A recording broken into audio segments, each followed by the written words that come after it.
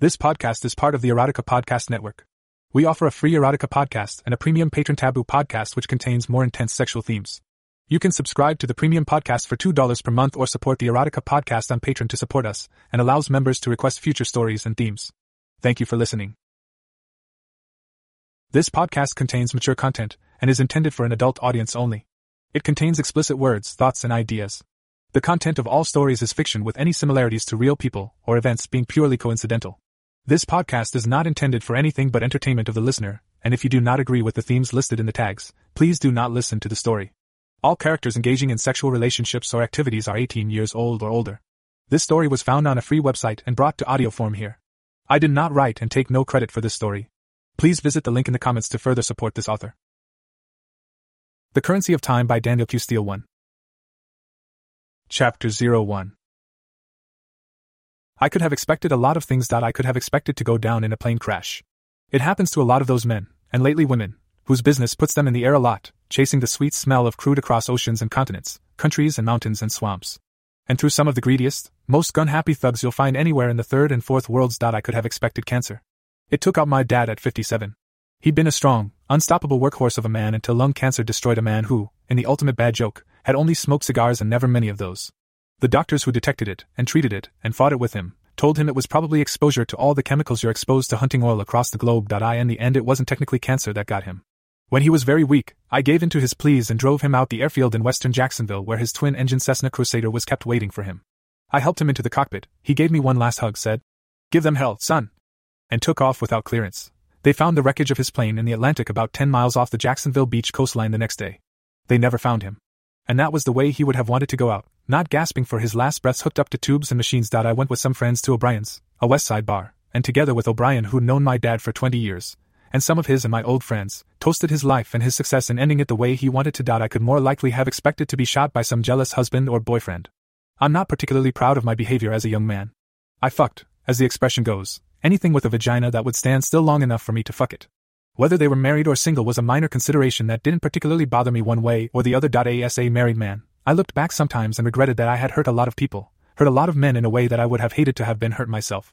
But at the time, I was a homing missile guided by my dick like most young men, and I never once, as far as I can remember, worried about the men whose women I fucked. I didn't expect what life had waiting for me. I was 25 when I met my Waterloo. She was red-haired, with a slender body, milky skin so fine you could see the network of fine blue veins under the skin and a light sprinkling of freckles across the bridge of her nose. I wouldn't have been surprised to see her in an ad for Guinness Stout on some Irish television commercial, skipping across a field of heather in the brilliant Irish summer sun, clad in a summer frock, sunlight burnishing the halo of flame-red hair floating like a cloud behind her. Everything was fine and delicate except that mouth. Wide and full-lipped, made for laughing and downing pints of beer and chocolate-covered cherries and long kisses and sucking a man's cock until he lost his mind. That last thought was the first one that popped into my head the first time I saw her staggering into her father's $20 million St. Augustine waterfront mansion at 7 in the morning, assisted by 2 female friends who could also barely stand. All their clothing together would barely have covered one female body. There was enough skin showing to reveal a body that, except for that mouth, didn't appeal to me. She was altogether too slender and coltish, and young, to be my cup of tea. I preferred them older and more fully developed, meaning I liked tits big enough to fuck and asses full enough to get a good hold as you pumped. Besides which, she was the only daughter of Orion I. Lancaster, founder, owner and head of Oil Incorporated, one of the largest independent oil companies in the world and a hungry rival to the slightly bigger local Gate Petroleum Company. Gate specialized in bringing in oil to supply their own burgeoning chain of gas stations and convenience stores headquartered in Jacksonville and scattered around the southeast. Oil Incorporated found and supplied oil to dozens of buyers but hadn't gotten into the retail end of the oil distribution business. That was the reason that the Gate owners had a net worth in excess of $1 billion, and Oil Incorporated, meaning O.I. Lancaster, was worth only a measly $250 million. Even so, she was the sole heir to a $250 million fortune, which meant old Lancaster was very protective. I knew all about this because my father had been one of the main oil men for Lancaster for a decade before his death and had become one of the old man's closest friends. Because I'd grown up around the business, I knew and liked the old man, and I think he'd always felt the same about me. His first wife had 3 miscarriages before Deirdre was born, and 2 miscarriages afterward before dying in a birth-related disaster. That made him consider her a true miracle and unable to do any wrong. His second wife had a son, but it turned out that Lancaster hadn't been the father, and when the truth was discovered, the unfaithful wife and the son by marriage were gone, and legal documents stronger than steel had been drafted to ensure the fake son would never get a penny of Lancaster money. I'd been dogging my father's footsteps in the oil exploration business since I was old enough to bug him unmercifully to take me along with him on his trips. That was at the age of 9. By 10 he talked my mother into letting me go along with him. He brought along books I had to study and a tutor for when I was in the States. As long as I kept up my grades, he told me and my mother, I could go with him. Mom fussed, but he told her he'd grown up that way and hadn't ended up that bad. And then they vanished into a bedroom and Mom said okay. Dad was a good father, and a good husband, but he'd grown up in the hardscrabble oil fields of Oklahoma and Texas and he never could see the harm in a boy becoming acquainted with booze and good cigars. He drew the line at sex, because he knew he'd eventually have to come home and face my mother. But he couldn't keep an eye on me 24 hours a day in the field and in a little fishing port on the western shores of the Mexican coastline, I'd met an 18-year-old goddess. Raven-haired, big-hipped and with heavy breasts that I couldn't take my eyes off of from the time I met her in the home of one of his wildcatter friends. I was 13 going on 20, and she was sweeter than honey. We stayed there 2 weeks and I fell in love with her, and she broke my heart with a 20-year-old shrimper who came back in off a voyage and took her away from me with just a look and a smile.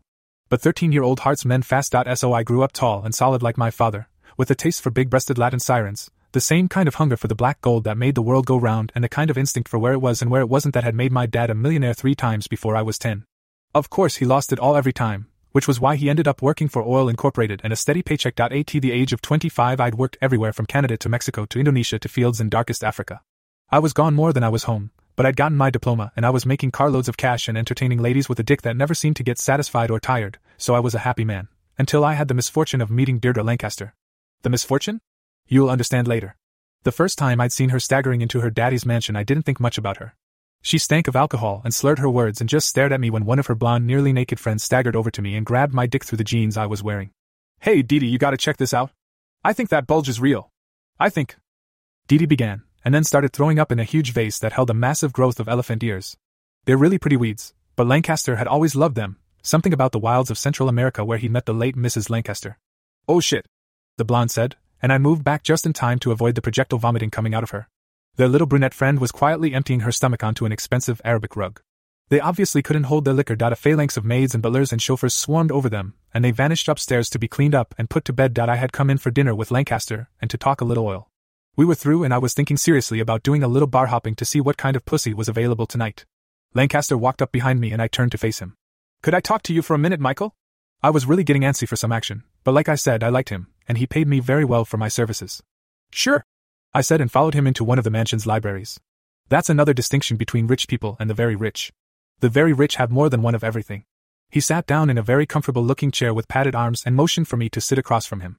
"I'm sorry you had to see her like that. She's really a good girl. She was 10 when her mother died. I've dated a few women and I bought her the best companions and governesses, but they don't make up for the loss of a mother. She's gotten wild, and her friends are worse. No need to apologize. I haven't been a saint myself, as I'm sure Dad told you often. The difference, Michael, is that he was kind of proud of your tomcatting around. No one wants to see their little angel drunk and throwing up in vases. Well, I guess I can see there would be a difference." There didn't seem to be much else to say, so I lapsed into silence. After a few moments, "They tell me you have some trips planned to South America over the next month or two." I was technically an employee of Oil Incorporated, but like my father, I didn't work under strict supervision. I'd go out on assignments when top management told me to, but I could go out on my own and had already sniffed out 2 major oil fields, one in Cuban territorial waters that was secretly being prepared for a joint Cuban/British deal, with Oil Incorporated being the silent partner of the Brits. Yes, I think there's a major field that no one has looked at in the Brazilian rainforest. Of course, getting it pumping is going to require some miracles to overcome opposition from international tree huggers and the Chinese who'll use the tree huggers as their front, but I think the oil is down there. He leaned forward in his chair. "I appreciate your dedication, Michael, and I have as much respect for your instincts as I do for your father's, but I have to ask you for a favor." "A favor?" "Yes. I can't ask you as a matter of business to do what I'm hoping you'll do. This is not business, it's personal."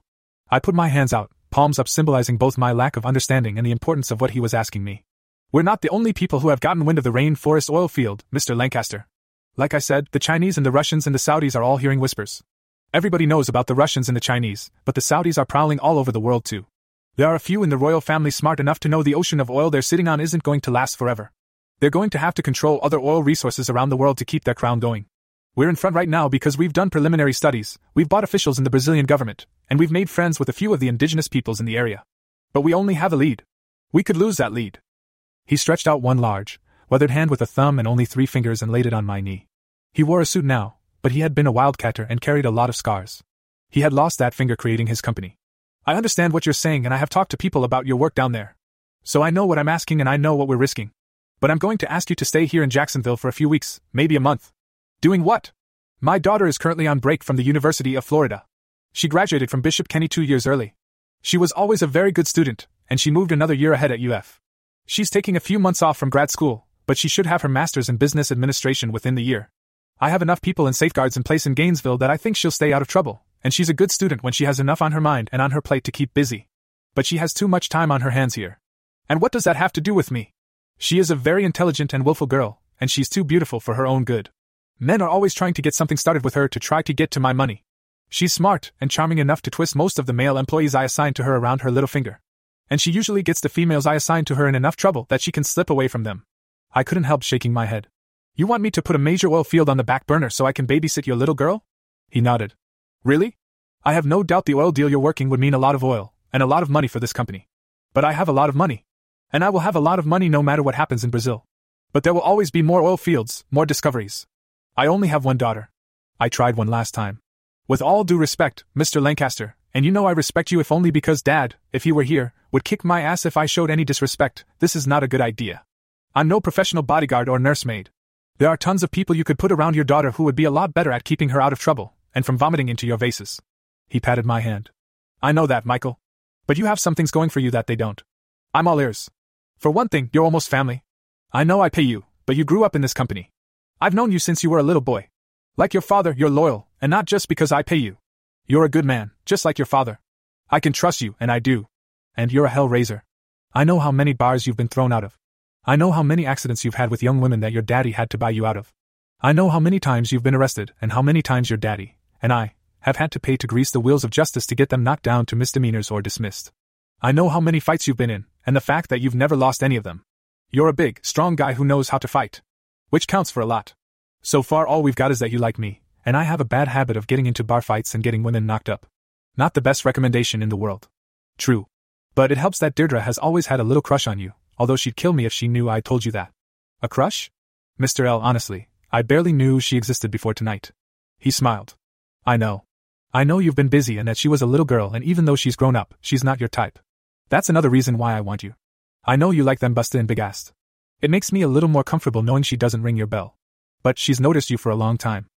I've caught her staring at you when you weren't noticing, and a few of her friends have told me she's been very explicit in telling them what she wanted to do with you when you got smart and noticed her. I shook my head. Now I really don't know if I want to do this. He just grinned. You're not afraid of bar fights or married women and their jealous husbands, but a 20-year-old college student you could power lift with one hand scares you. It's not the same thing. I know, but I trust you. I think you can handle the challenge. You up for it? What could I say? So, instead of flying over the jungles of Brazil's rainforest the next Friday night, I walked into Pelicans, a new bar/disco on Jack's Beach with Deirdre, 3 of her blonde girlfriends, and 4 guys who had to be college students, judging by the way they looked at me as if I was an incredibly square uncle assigned as a chaperone. I ordered drinks and flirted a little with her friends, which was the easiest way to blend into the group.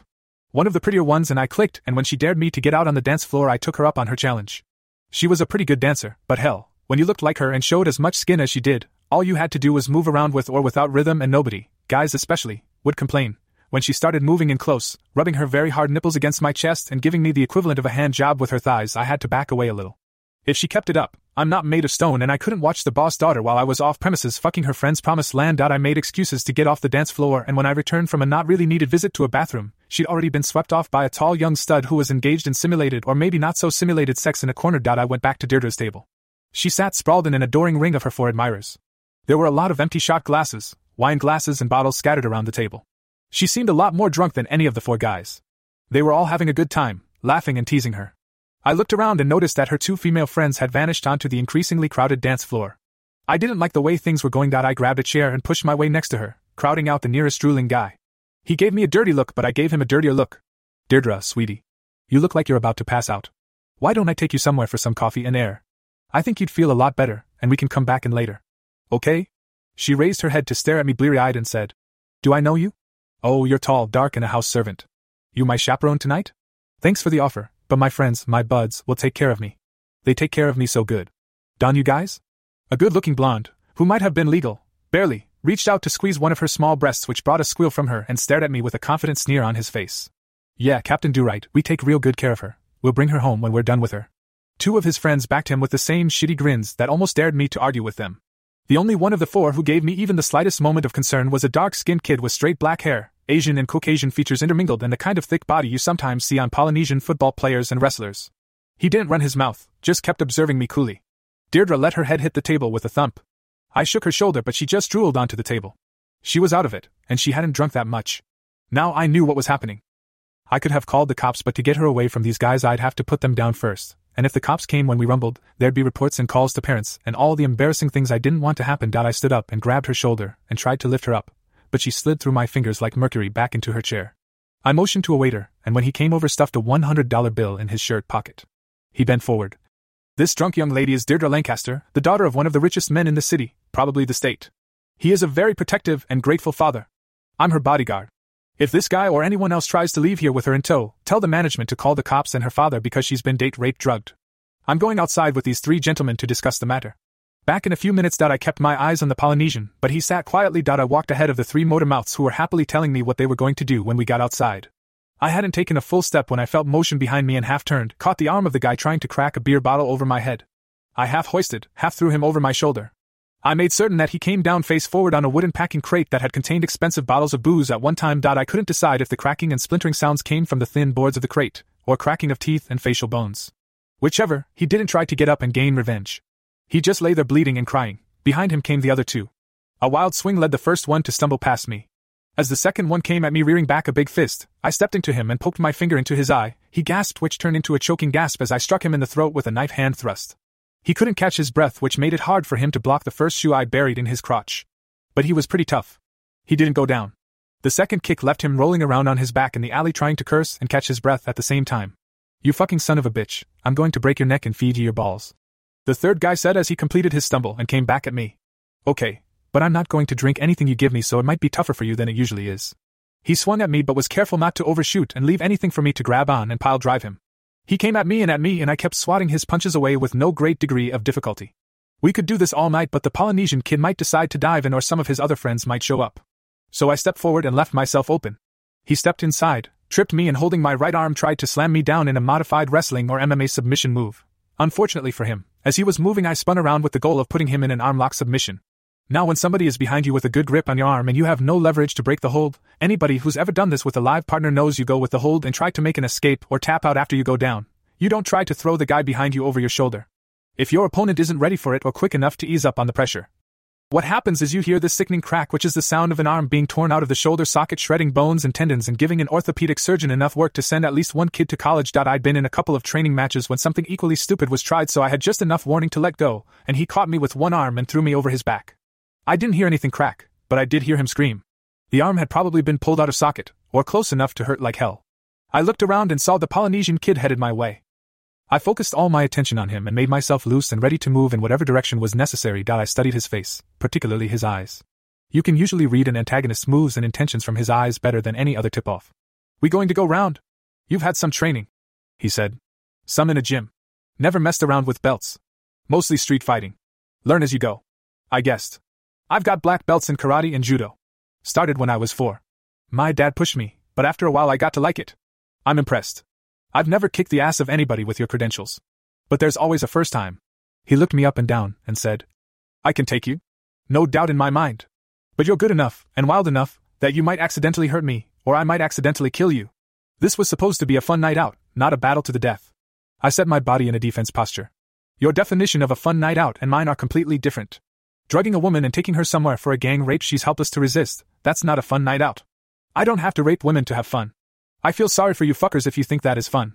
I glanced over at the ruin that was his friends. Whether you kill me or I hurt you, cops are coming into this.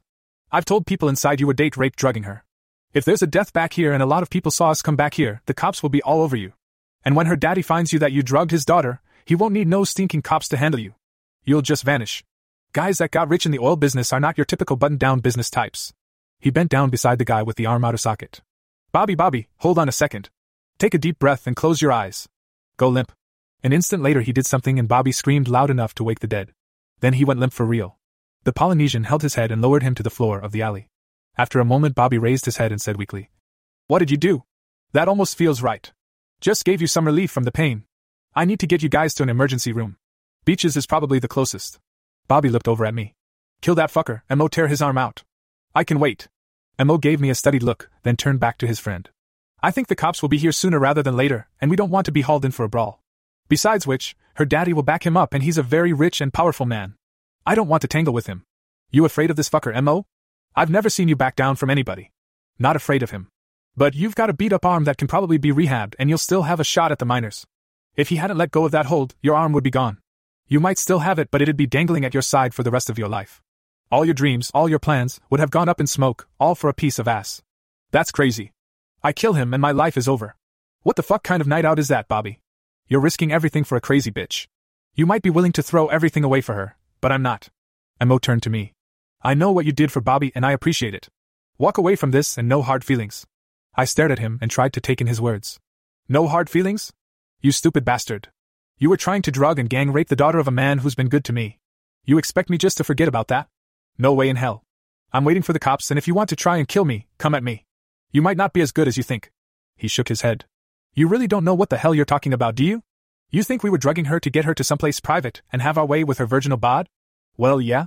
Go in there and talk to some of the waiters, a bartender or two. Take her somewhere and have them do a tox screen on her. What? Yeah. The light begins to dawn. The tox screen will show she's got enough in her to be relaxed, but she's faking the rest.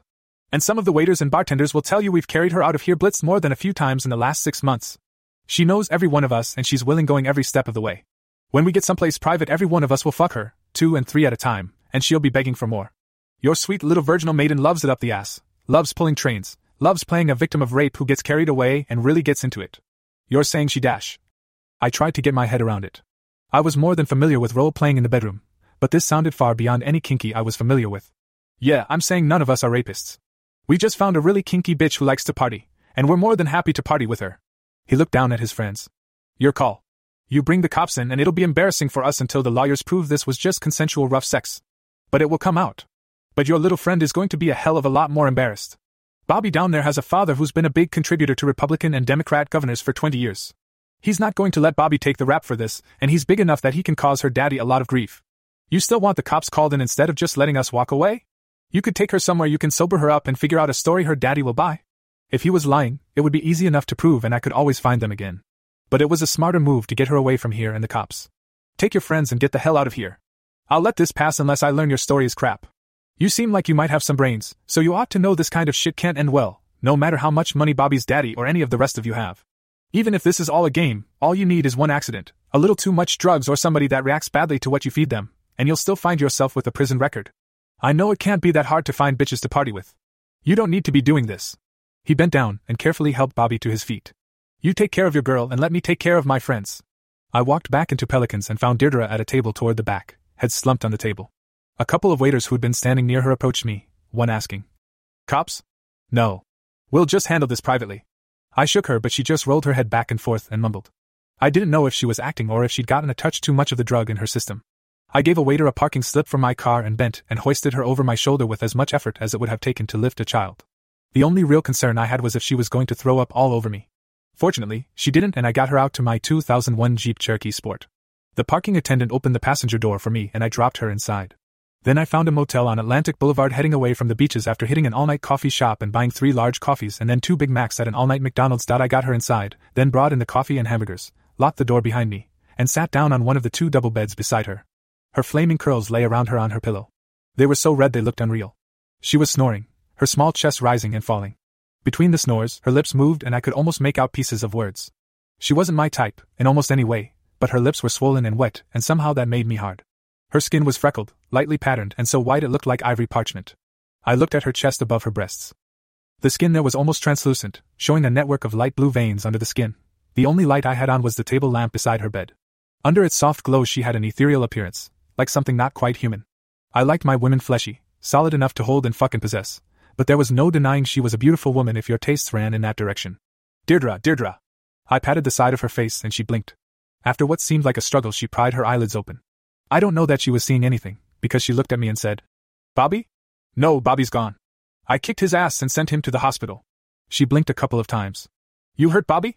Not as bad as I could have, but yeah, I hurt him. You asshole. Sorry about that, but when I think a girl is being drugged to take somewhere and rape, it tends to irritate me. I had no idea you guys were partying. She tried to raise her head but fell back immediately. Dizzy. That's what can happen when college kids are messing with powerful drugs. Sometimes it works like a dream. Sometimes you end up with a dead party girl. I repeat, you're an asshole. I would have been fine, maybe so, sweetie, but when you're planning on doing this kind of shit, and you know your daddy has a guy watching you, it would be nice to give a heads up so I don't wind up in jail or kill some of your friends. She lay back, breathing slowly. You're not going to throw up on me, are you? With her eyes still closed, breathing through her mouth, she said. I don't think so. I sat on the bed beside her and put my left hand under her neck and lifted her up and toward me. What dash? It's easier to drink hot coffee sitting up. And I think you need hot coffee right now to come out of this. I don't want any. Listen to Dr. McCarthy. Hot coffee is the wonder drug, elixir of the gods, good for what ails you. Humor me. I picked up a cup of good, strong generic black coffee and held it to her lips. She spit. That's hot. It's supposed to be. Blow on it a little bit to cool it off, but swallow a sip. It took a couple more attempts, but she finally managed to swallow a good-sized mouthful, and spit it out. Goddamn. That's black coffee.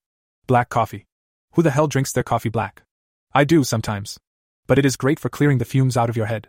Hold your nose and drink some more. I'm going to tell my father you took me to a motel room while I was drunk to have your way with me. He'll fire your ass and nobody will be hiring you in the oil business, no matter how good you are. I held the coffee to her lips again. 2 things. He's not going to do anything to me when I educate him as to what a cum-guzzling, train-pulling slut he's raising. He might put you in a well-guarded nunnery somewhere. And the second thing, much as I love your father, if he blackballed me there would still be 100 places I could go that would pay me what he's paying me, and more. Oil companies don't give a shit about blackballs. Think you're pretty damn smart, don't you?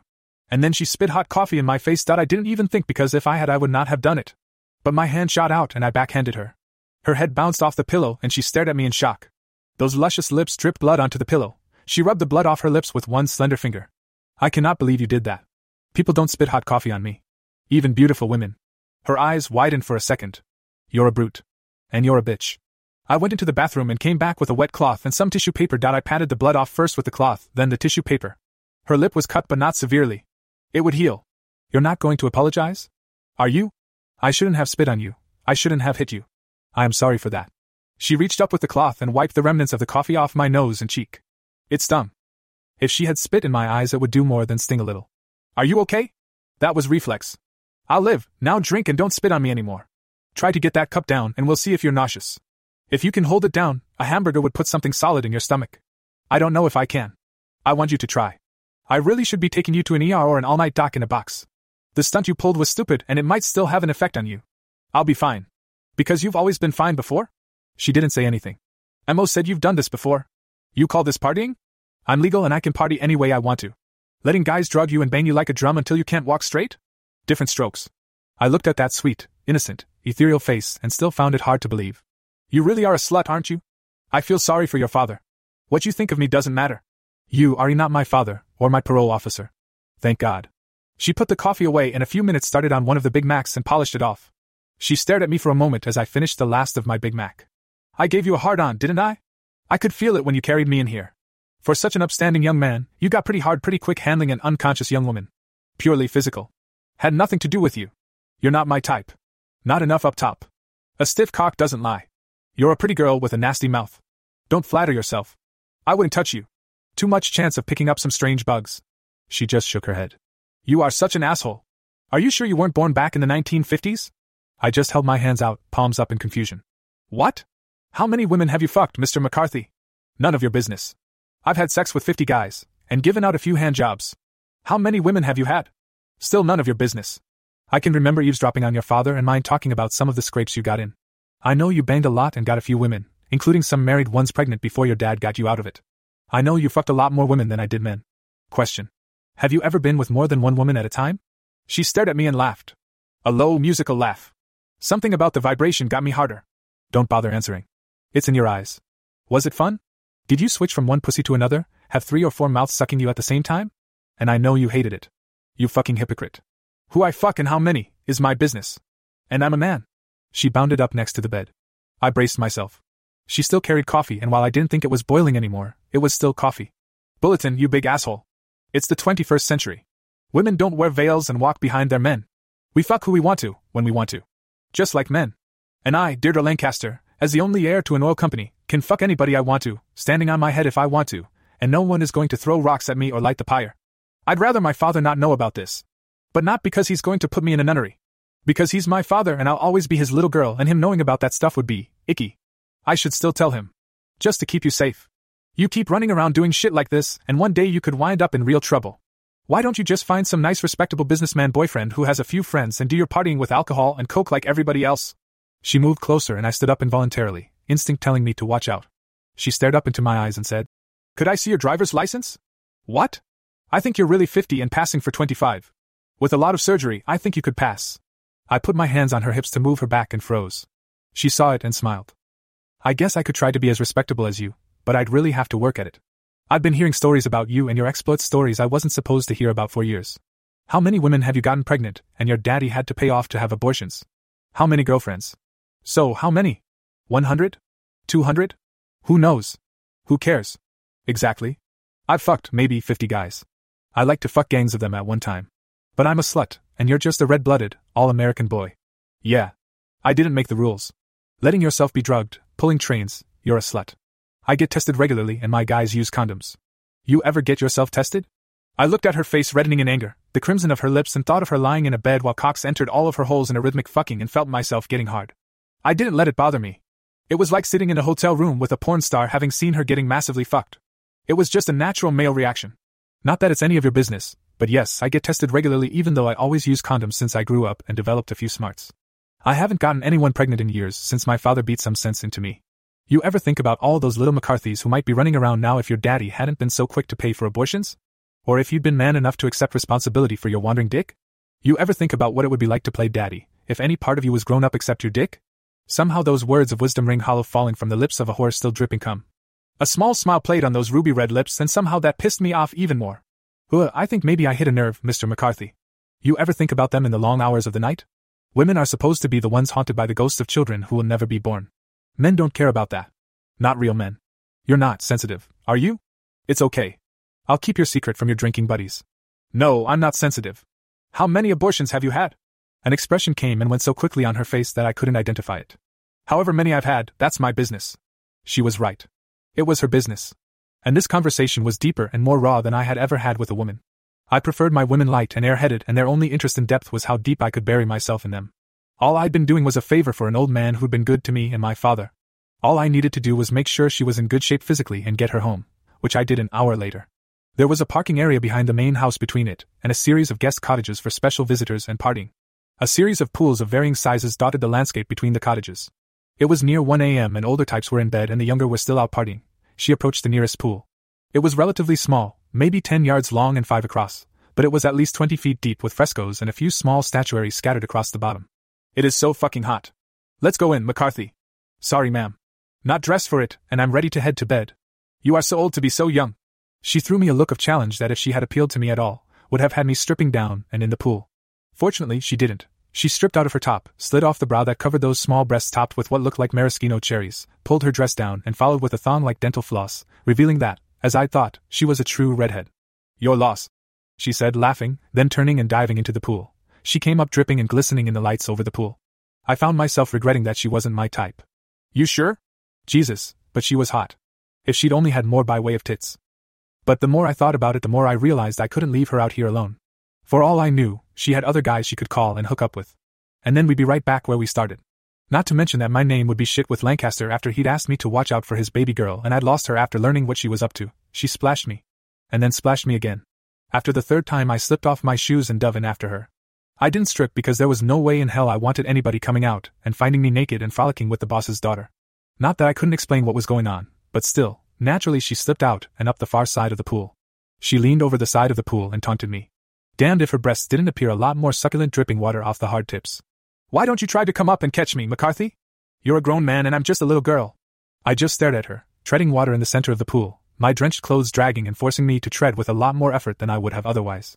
She stood there shimmying, which made her slim body shake in fascinating ways. What's the matter? Those big muscles might be nice for attracting certain kind of bimbos, but it makes it hard to move quickly, doesn't it? You're a behemoth, but quick little mammals can run rings around a big dinosaur like you, can't they? You couldn't catch me if you tried. She expected me to try to climb out, and then as soon as I had dragged my waterlogged clothes and body out, to dive back in and keep the game going. I surprised her by staying where I was. No sense of adventure, McCarthy? You like those big soft cows that throw themselves and their udders at you? Not used to dealing with anybody but bimbos? Well, I think I'll slip away before you can get out, call some friends and find a party. And you can explain to my daddy why you let me slip away when he sent you to keep me on the straight and narrow. I looked into her beautiful eyes and that face set off by wild red hair and wished she was about 10 years older. When she grew up, small tits or not, she'd probably be the kind of woman that got under your skin. But now she was just a pain in the ass. I'm not chasing you, Deirdre. If you want to jump back in and engage in some water games, I'm up for it. If you want to run off somewhere and fuck the night away, go for it. I'll tell your daddy what's going on and let him worry about you. If he wants to fire me, let him. I won't lack for work. You're no fun, McCarthy. I'll give you another chance, just to be fair. She dove in and circled me like a silver, red-haired fish, laughing at me until I reached out when she came too close, grabbed her wrist, and brought her to me. She fussed, but I put my arm around her waist, grabbed the ladder into the water and hauled myself out. I carried her under my arm toward the main house while she kicked, scratched, hollered and called me all kinds of bad names. I stomped into the main house, squishing as I went, a red-haired harridan screaming and hollering rape, kidnapping and called the police. Butlers and maids and security men started swarming, and when the first two big men grabbed me to force me to release her, I let her go. Many of the people here knew me, but she was the lady of the manor. She was talking to a couple of the maids and getting ready to get out when Orion Lancaster, dressed in an evening gown worth more than most working men would earn in a year and rubbing the sleep out of his eyes, walked in. What the hell is going on out here, Michael? Daddy, he manhandled me and he's going to tell you a bunch of lies. Don't believe him. Michael? Can we talk privately? And have your men hold on to Deirdre. When we walked into a library, he turned to me and said, Talk to me. I told him the story and I could see the pain and shock in his eyes. She might think of herself as a grown woman, but she was still his little girl. Honestly, Mr. Lancaster, if she was just partying and screwing around, I wasn't planning on telling you. She's not doing anything that a lot of girls her age aren't. But what she's doing is dangerous. They're playing with date rape, drugs, and probably worse. Like I told the guys who were planning on partying with her, people make mistakes. Sometimes drugged women never wake up. It's dangerous for her to keep going on the way she's going. You swear you're telling me the truth? On my father's grave. 2 security men brought her into the library. She had a hard time raising her eyes to meet his, but when she did I could see that she was his daughter. The same iron will, the same strength. I suppose he's filled your head with lies, Daddy? And you believe him without hearing me out? Tell me the truth. She lowered her eyes again and then raised them. All right. I was partying. I wish I could tell you I'm still your virginal 12-year-old daughter, but I can't. People grow up. I like sex. And I like men. You play games where you let these friends of yours drug you into unconsciousness and then rape you? She stared daggers at me. It isn't rape. It's consensual. It's a fantasy. No one gets hurt. I date nice guys, students and sons of people running empires almost as big as yours. He stared at her, and I was glad I didn't have children. Nobody to break my heart. Do you always use condoms, in these games? Mostly. The look on his face changed. So not only do you take a chance of dying by taking untested drugs, you risk AIDS and God knows what else. She refused to answer him. He walked over to her and cupped her face in his hands. You're the only thing I have left of your mother. You will inherit a fortune and a major company when I die. And you're willing to throw all that away for a few thrills in the bedroom? I'm young.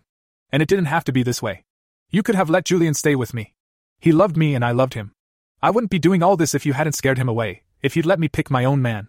He tightened his grip on her face and she winced. The piece of shit made you kill your own child so I wouldn't know what was going on. He got a 16-year-old girl he was supposed to be tutoring pregnant. And I didn't have to scare him away. I offered him a flat million to dump you and go away and he was gone before the ink was dry on my check. He left because he knew you'd kill him if he didn't go. It doesn't matter. You're on complete lockdown. Security will accompany you everywhere you go, whether it's to the bathroom or to the movies or back to classes. You will be drug tested every day. You can't do that. I'm over 18, an adult. You can't keep me here against my will. I have rights. I can Baker Act you for up to 60 days, maybe longer, after drug tests confirm that you're a threat to yourself. I can get a friendly judge to commit you for 6 months for treatment and therapy at a private mental facility. There won't be any days at the beach, movies, bar hopping where you'll be going. Choose.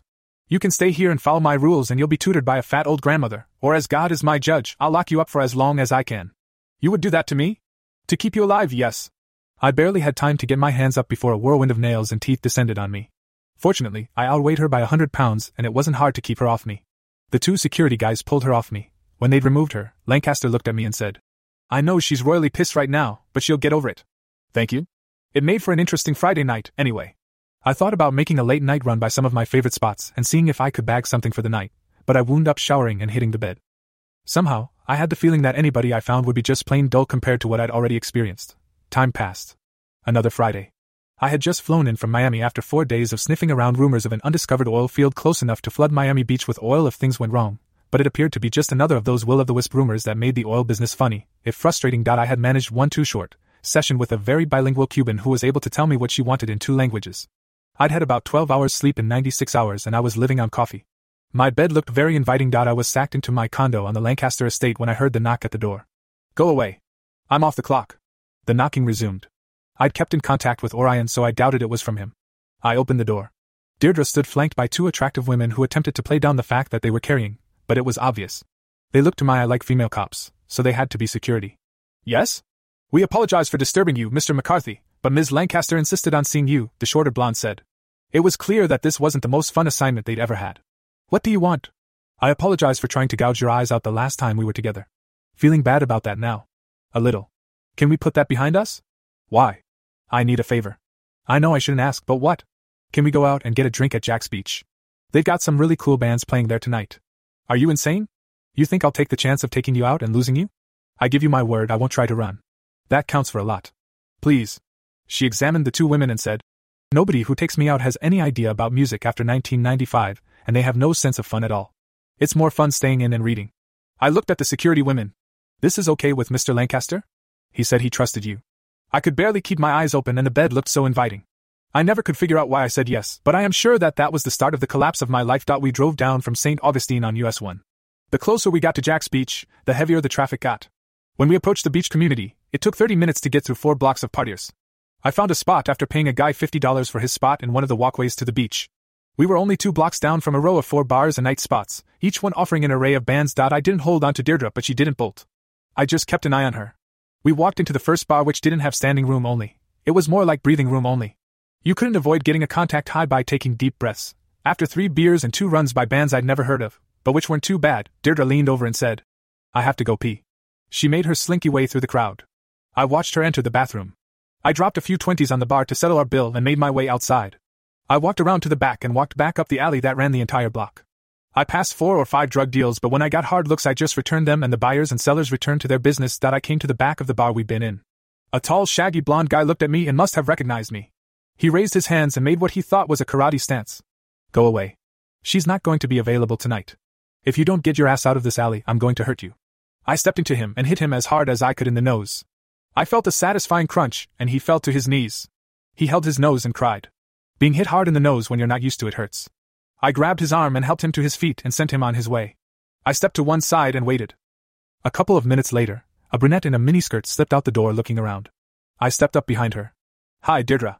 Your friend is gone. As I spoke, I snapped a handcuff on one wrist and the other on my left wrist. What? McCarthy? What are you doing? She looked down at her wrist and exploded. Handcuffs? Handcuffs. You wanted a night out.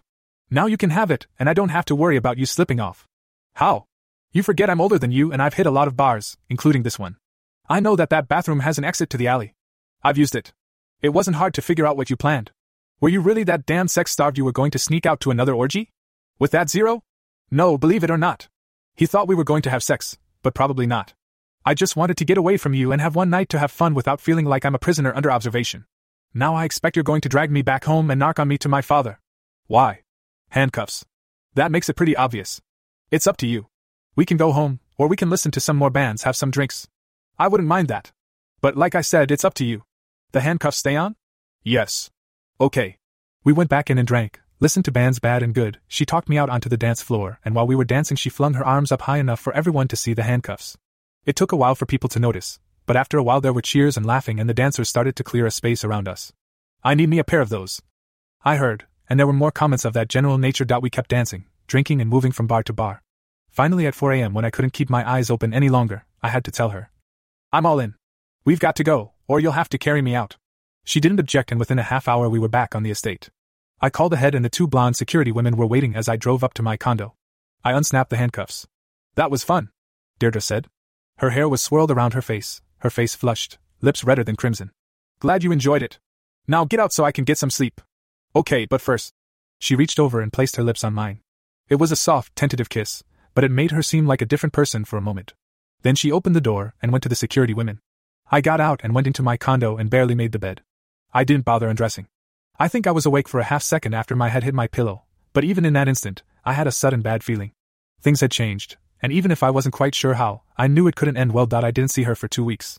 I thought about her once in a while, and when I did I wasn't sure exactly how I felt about her. I was back in Jacksonville on a Saturday morning and at loose ends. I had no work, no plans. I drove out to St. Augustine Beach and walked the dunes. I felt oddly restless, but I didn't know what I wanted to do. I drove back to the Lancaster estate. I had a great dinner, ribs that literally melted in my mouth, roasted asparagus, and the best crab cakes ever made. Lancaster had never spared any expense in making sure, if you were on his estate, your tummy was going to be happy no matter how the rest of you felt. I sat on my bed and sipped at the quality bourbon that was available in the bar, again courtesy of Lancaster's largesse. I didn't want to watch television, go out to the movies, head out for drinks, and I didn't really feel like hunting fresh female companionship. It was unusual, but everybody has to take a night off once in a while to recharge the batteries. There was a knock at the door. I had a sudden intuition who it was, but if she wanted to go out again tonight, I was going to have to pass. The mood I was in, I wouldn't be good company. She stood there, dressed in scarlet short shorts, a scarlet scoop-necked peasant blouse, looking like a walking flame. She held a paper bag in one hand and a stack of DVDs in the other. I looked around for her handlers. They were there, as unobtrusive as they could be, but they were there. I'm afraid this is going to be a bad night, Deirdre. I'm not in the mood to party. That's good. Neither am I. I was hoping I could hang with you, smoke some weed, get drunk and watch some DVDs. I don't know. I promise I won't spit any hot coffee on you. I'm bored. Maybe if you smoke a little bit and get drunk, you'll feel better. The story of my life is a gradual descent into the abyss. I should have declined her offer, but I said, come on in. We smoked and drank and watched 2 movies that wouldn't be released until the next year. Men in Black 2. And Jason X. One was okay and one sucked. We made bad jokes about the one that sucked. I realized that when she wasn't being a spoiled brat who liked fucking multiples of men, she wasn't a bad kid. At some point during the night, she wound up curled against me. She felt good against me. I wasn't sure when she started rubbing up a huge erection, but there it was. I grabbed her hand and said, stop. She looked up at me with eyes I'd never noticed were a brilliant green and asked, why? I couldn't come up with a good reason, so I remained silent. Sometime later she was sucking, licking and nibbling the head of my cock. I have had a lot of blow jobs, but at that moment I really thought I was the recipient of one of the greatest blow jobs in the history of the world, if not the single greatest. She put a condom on me, mounted me and rode me like a bronco. I had enough presence of mind to ask her if she was safe to fuck, and she informed me that her father had had her checked for every STD in the history of the world, and she was clean. We rested, and I realized that itchy restlessness that had hung over me all day had vanished. It could have been the alcohol or the pot, but I had a feeling it was her. It was hard to hold on to my thoughts, but I managed to say, this doesn't make any sense. You're not my type. Women like you don't appeal to me. Could have fooled me, she said with a grin. She bent down to go after my cock again, and I grabbed and stopped her. Stop. I don't understand. What is happening? She climbed on top of me. We had AC but no ceiling fan, so I didn't understand why her hair flamed about her in ever-changing patterns. I shouldn't tell you, but I will. I have placed a geis on you. Think of it as an Irish love spell. When I was a little girl, my father would tell me how we were descended from the gods of the Tuatha De Danann, the Celtic deities of Ireland before Christianity. He told me at times I could wield magic. She leaned down to kiss me and her green eyes glowed in the dim light. I have placed a geis on you, and you are mine forever. You will be my man until you die. The rest of the night drifted away in memories of soft female flesh, plunging into female openings, climaxes each stronger than the last, and then oblivion. I woke Sunday morning to find a warm bundle next to me. I rolled out of bed to go pee, and she was awake and staring at me when I came back. You sorry you didn't go out? No, but I have to admit you kind of creeped me out. How? I didn't know I was betting a witch. She thought about it for a second, then burst into laughter. The geis, Tuatha De Danann, all of that. You believe that? It was all pretty impressive. And your hair doing that floating thing, and your eyes glowing. She laughed again. I suppose being stoned out of your mind had nothing to do with all that. I'm surprised you didn't see leprechauns or fairies. I've heard the stories of the Tuatha De Danann and the other Irish legends since I was a little girl. I was just having fun with you. She rose naked out of the bed and swayed over to me. Does that mean you really think you're in love with me? Don't push it. I'm just stunned that we wound up in bed together. She turned and walked back to the bed and began to slip on her clothes. Okay, but next time you're going to have to come after me. I won't be throwing myself at you again. Later that day I received a summons from Lancaster. I'd been expecting it. I walked into an open solarium centered on an Olympic-sized swimming pool with glass walls that allowed a great view on the marshes behind the main house. There was a time, I'd been told, when the marsh had been dotted with clumps of oyster beds, but they had all been wiped out years before. I didn't know what to expect. I wasn't ashamed or embarrassed at what had happened, but she was his little girl. Sit, he said, gesturing to a pool chair. When I did, he just looked at me for a little while. I know what happened, he said. I just don't know what, if anything, it means. That makes 2 of us. I don't know either. Is it just physical or? I looked him in the eye. It's definitely physical, but she's gotten under my skin. I told her she's not even my type, but I've been thinking about her. More than I ever expected to. I'm not going to tell you not to see her. Honestly, I trust her more with you than anybody I can think of. I don't think you're going to use her, but try not to hurt her, if you can. I think you ought to be telling that to her. I think you can handle yourself. I used to think so. Fast forward to YRS, it is early 2004, Orion has been dead a year from a sudden stroke, and Deirdre and I have been married for 2 years. She had gotten under my skin and I couldn't get her out. I still have a suspicion that she possesses magical powers because I've never been able to figure out how I could fall so hard and so fast for somebody who wasn't my type. But I did. I always thought that when I married I'd probably keep a woman or 2 on the side because I could never imagine one woman keeping me satisfied. It didn't work out that way. We don't have sex every night when I'm home, but it's a rare week when we go 3 days without hitting the sheets. And I still do a fair amount of flying to various spots, so coming home is always a party. It's a good life, even though it's very different from anything I ever imagined for myself. I have a wife, a job that now is more than a job because my work is for both of us, and I have learned that I want children. It just seems that now that we're both orphans, 1 or 2 chubby red-headed babies would make us a family and carry on for both of our families in the future. But so far, we haven't been lucky. We keep trying. It's a pleasant task. Lately, though, there's been a faint undercurrent of something. I can't put my finger on it, but I think I've been spending too much time away from home. I had already decided that when I flew back home, we'd take a month's break on some tropical island, swim in the surf all day and drink tropical alcoholic drinks and spend all night making love. I had been in one of the Russian republics I'd rather not mention when I got an urgent phone call from one of Deirdre's assistants. Mr. McCarthy, I don't know how to tell you. Ms. Lancaster has been in an accident. What kind of accident? When? Is she hurt? An automobile accident. She crashed into a power pole on I-295. When? Night before last. 2 days ago? Why the hell didn't somebody call me? And was she driving herself? Why? There was silence on the other end of the line. Why wasn't I called? Is she hurt? More silence. What the hell? Are those hard questions to answer? Talk to me. Was she hurt bad? We were told not to contact you. You were told not to contact me? Who the hell told you that? I'm afraid I did. I recognized the voice of Daniel Goldman, Deirdre's chief administrative assistant. I had met him many times over the past year since Orion died. Deirdre was the owner of the company, no board of directors, it was hers, lock, stock, and barrel. But she didn't know the business, and Goldman had worked for her father for 5 years before his death. So he handled the day-to-day operations. He was a hard man and he didn't suffer fools, but we'd always gotten along. You told them not to call me and tell me my wife was in an accident and in the hospital. Who the hell do you think you are? She's my wife. I run Lancaster Oil at her direction, and I'm also responsible for her welfare as the chief stockholder in the company. I made the decision not to notify you. What possible reason could you have to keep me in the dark about her condition? I'm not going into detail about that. I had reasons. I have a doctor's warning to keep you away from her, and her direction that she does not want to see you. That's impossible. It's very possible, Michael. She does not want you coming back. If you agree to continue working on your current project, we'll maintain your current pay scale. If you try to come back, all your credit through Lancaster Oil will be cancelled and you'll be left broke, and you won't be working for us any longer. Try getting out of the Soviet republics with no money and no official backing. I don't know why you're doing this, Daniel, but you're making a damned bad mistake. One you're going to regret. Don't try to come back. This situation may change and everything will be explained to you.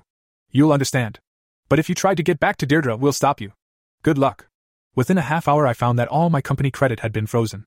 I could borrow money from friends, but they'd probably find another way to stop me. So I went to an acquaintance in the government who'd already made a good amount of money on the suspicion of a possible new oil field and called in a favor. In an hour I had flown out on an unregistered private jet taking a path mostly over ocean waters, first the Mediterranean, then the Atlantic, and we flew south to Cuba. We spent 20 minutes on a Cuban airfield where I transferred to a helicopter, and it delivered me to a Norwegian freighter bound for Miami. A short hop on a private plane dropped me on a small private airfield in North Jacksonville where a rental car was waiting. It's good to have friends. I called Goldman. It was 9 a.m. Where are you? Keeping tabs? Back in Jacksonville. Let me see her. I'm going to get in. Whatever is going on, I deserve to know. You're not going to want to, Michael. Trust me. Just give it a few days and I'll be able to tell you everything. Okay. See you at the hospital. Michael. I hung up on him. At 11 a.m. somebody identifying himself as Michael McCarthy entered the hospital and made his way to the 3rd floor looking for Ms. Lancaster's room. At 11:05 somebody else identifying himself as Michael McCarthy entered the hospital looking for Ms. Lancaster, managing to elude hospital security, and was spotted approaching from a different direction. And at 11:10 a.m. 3rd Michael McCarthy made his appearance and took hospital and Lancaster security on a merry chase. At 11:20 a.m. nurse wheeled a patient in an oxygen mask on a gurney into the Lancaster room. Lancaster security descended like a swarm of angry bees on the nurse, who apologized for the mistake. While she was doing that, I sat up, slipped off the oxygen mask, and placed the barrel of a Colt Python in the back of the nearest security man. If everybody is real calm, nobody has to get hurt. Get the hell away from my wife, Daniel. He had been standing at her bedside. I saw her as I saw him. Her face was swathed in bandages, but that flaming red hair wasn't covered. Our eyes met, and I saw surprise and shock, and something else. Deirdre, what's happening? Daniel tried to tell me you didn't want to see me. Talk to me. If your face got messed up in the accident, you know it doesn't matter. I love you. Then I saw the tall man standing next to her and holding her hand. I'd never seen him in person, but I'd seen a picture of him from the days when he'd gotten a young girl pregnant. He had long hair down to his shoulders and a diamond stud in his left ear. He looked like a matinee idol or rock star, not an English tutor. And he was holding my wife's hand, while I'd had to con my way into her room. Something was wrong here. Gutman, you asshole, get your hands off my wife. There were 3 security men, besides the one who had stiffened with the barrel of a Colt Python in his back. Daniel made a gesture, and they closed in on me. Don't be stupid, Michael. You pull that trigger and you'll wind up in prison. Don't throw your life away. Okay, you're probably right. I brought my knee up as hard as I could between the legs of the security man in front of me and pushed him down. The closer of the three men swung, but I leaned over, caught his wrist, heaved him on top of the gurney and kicked it away. The gurney made it out the door with its unwilling passenger before I heard the sounds of machinery crashing into passers-by. The bigger of the security guys lunged at me, arms wide to grab me in a bear hug. Obviously he figured the safest way of getting me down for all of them to take a crack at was using the weight of his body to bring me down. I tried not to break his jaw, but I whacked him pretty good with the butt of the python. I wheeled around and found the last security guy coming straight at me, arm out like a running back. I feinted left, and when he moved in that direction I got past him and had the python barrel snug under Daniel's chin before any of the men after me could lay their hands on me. I didn't see but sensed everybody coming to a sudden halt. "Don't, Michael," he said while holding his hands up and out in a silent command for everybody to avoid doing anything stupid. "You keep everybody back and I won't do something crazy like blowing your brains out. But you never can tell, Daniel. You guys have been pushing and I feel like pushing back." Everybody froze. After a moment I said, "You're not going to keep me away from my wife. I don't know why you're trying. I don't know how that asshole Gutman wound up in here. Maybe I can explain," came a voice from behind me. I looked back and saw a 6-footer, slim and dressed stylishly, standing in the doorway. He wasn't in hospital dress or carrying a stethoscope, but everything about him screamed out, "Doctor." His hair was a silver gray without one hair out of place. On second thought he looked more like a Hollywood actor playing a doctor. "I'd love to hear your explanation. I'm Dr. Mayfair, your wife's psychiatrist, Mr. McCarthy. 2 nights ago she suffered a traumatic head injury when her car hit a power pole. The facial injuries probably won't be long-lasting because she threw her hands up at the time of the collision when she smashed into the windshield. But she suffered a concussion and we later learned amnesia as well." "Amnesia?" "A particular type of amnesia. She knows who she is and most of her basic memories are intact. What she's lost are the last 3 years of her life up to and including the accident." "Amnesia? Is this a bad movie of the week?" "It's a very real phenomenon, Mr. McCarthy, regardless of how it's been portrayed in lots of bad movies." "The last 3 years? So, she doesn't remember anything about you, your marriage, your time together. The death of her father. That part of her life has been wiped away. But she remembers him." Pointing to Gutman, who was grinning at me. "Yes, Mr. McCarthy. She remembers him as the person she loved in the last period she remembers. She called for him when consciousness returned and became very disturbed until he could be found and brought to the hospital. I stared at her where she held his hand as if he were the only thing keeping her from being swept away in a storm. Okay. She forgot about me. But she's known me a lot longer than 3 years. And you must have told her that we've been married for 2 years. She doesn't remember you from the past. She was shown your picture and told what had happened. But she didn't react well. You have to remember that she awoke to a world radically changed from the one she remembered. She became so agitated that I suggested that her staff wait at least a few days, maybe a week before allowing you to see her. To give her time to adjust to her new reality. Extreme agitation could actually cause the amnesia to worsen. Could you take that barrel out from under my chin?" Daniel asked, touching the barrel very, very carefully. Then, "I know you from the past few years, Michael. There was no way in hell you'd stay away if I told you that the doctor said to stay away from her until she was feeling better. It was heavy-handed, but I thought if we tried to keep you stuck in Eastern Europe, it might give us some time to get her, and you adjusted to what's happened." He smiled at me. "Stupid of me, I guess. I knew you were hard-headed, but I forgot that you've been involved in dicey and illegal actions since you were a teen. It would be hard to pin you up, but I didn't think it would be impossible. Look, Michael, regardless of how pissed off at me you are right now, I hope you know I did this because the doctor said she needed time away from you to get better." I kept the pistol where it was and turned back to Deirdre. "Is all this true, Deirdre? You don't remember me and even thinking about me is causing you upset?" "Yes, Mr. McCarthy. They told me we were married and showed me pictures, but it's not real. I don't remember getting involved with you. I don't know why I married you. You don't even appeal to me. I can't imagine you're touching me, much less." She closed her eyes and her voice rose. "Please, get him out of here," Mayfair said. "Get him out. Her blood pressure is spiking. We can't afford anything that might impact on her brain and nervous system. Now. We need to go," Daniel said. "Okay. But Deirdre, they told me you didn't remember me at all after you woke up. Is that true?" She opened her eyes. "No. I have no memory of you at all." I handed the python to Daniel, but first and let the security men manhandle me out of the room. There were uniformed police waiting for me. Daniel motioned to them. "This was just a little misunderstanding, gentlemen. There's no problem and I apologize for calling you out here." When they had left, Daniel said, "I'm going to hold on to this," gesturing with the python. "Although I know you can come up with more. You're free to go, but if you return to the hospital, I will have you arrested for assault on my security personnel and trespassing. Don't come back to the Lancaster estate. You'll be escorted off. Your employment with Lancaster Oil is terminated. Your pay is terminated. I'm sure you'll land on your feet." I shook his hand. "I appreciate you not filing charges and letting me walk away. Let me know if there are any changes, or if her memory comes back. You'll be the first to know." I walked out of the hospital accompanied by an honor guard of 3 security men. I looked back one time, Right now all the odds were against me, but I had one advantage. I knew she was lying, which meant this whole amnesia story was a crock. I wished I didn't know. I wished I could believe she had really lost her memory and M.Y. Deirdre might someday return to me, but now I knew that was only a hopeless dream. I was going to have to learn to live my life alone. This story is continued in the next part. This podcast is part of the Erotica Podcast Network. We offer a free Erotica podcast and a premium Patron Taboo podcast which contains more intense sexual themes. You can subscribe to the premium podcast for $2 per month or support the Erotica podcast on Patreon to support us and allow members to request future stories and themes. Links are in the description. Thank you for listening.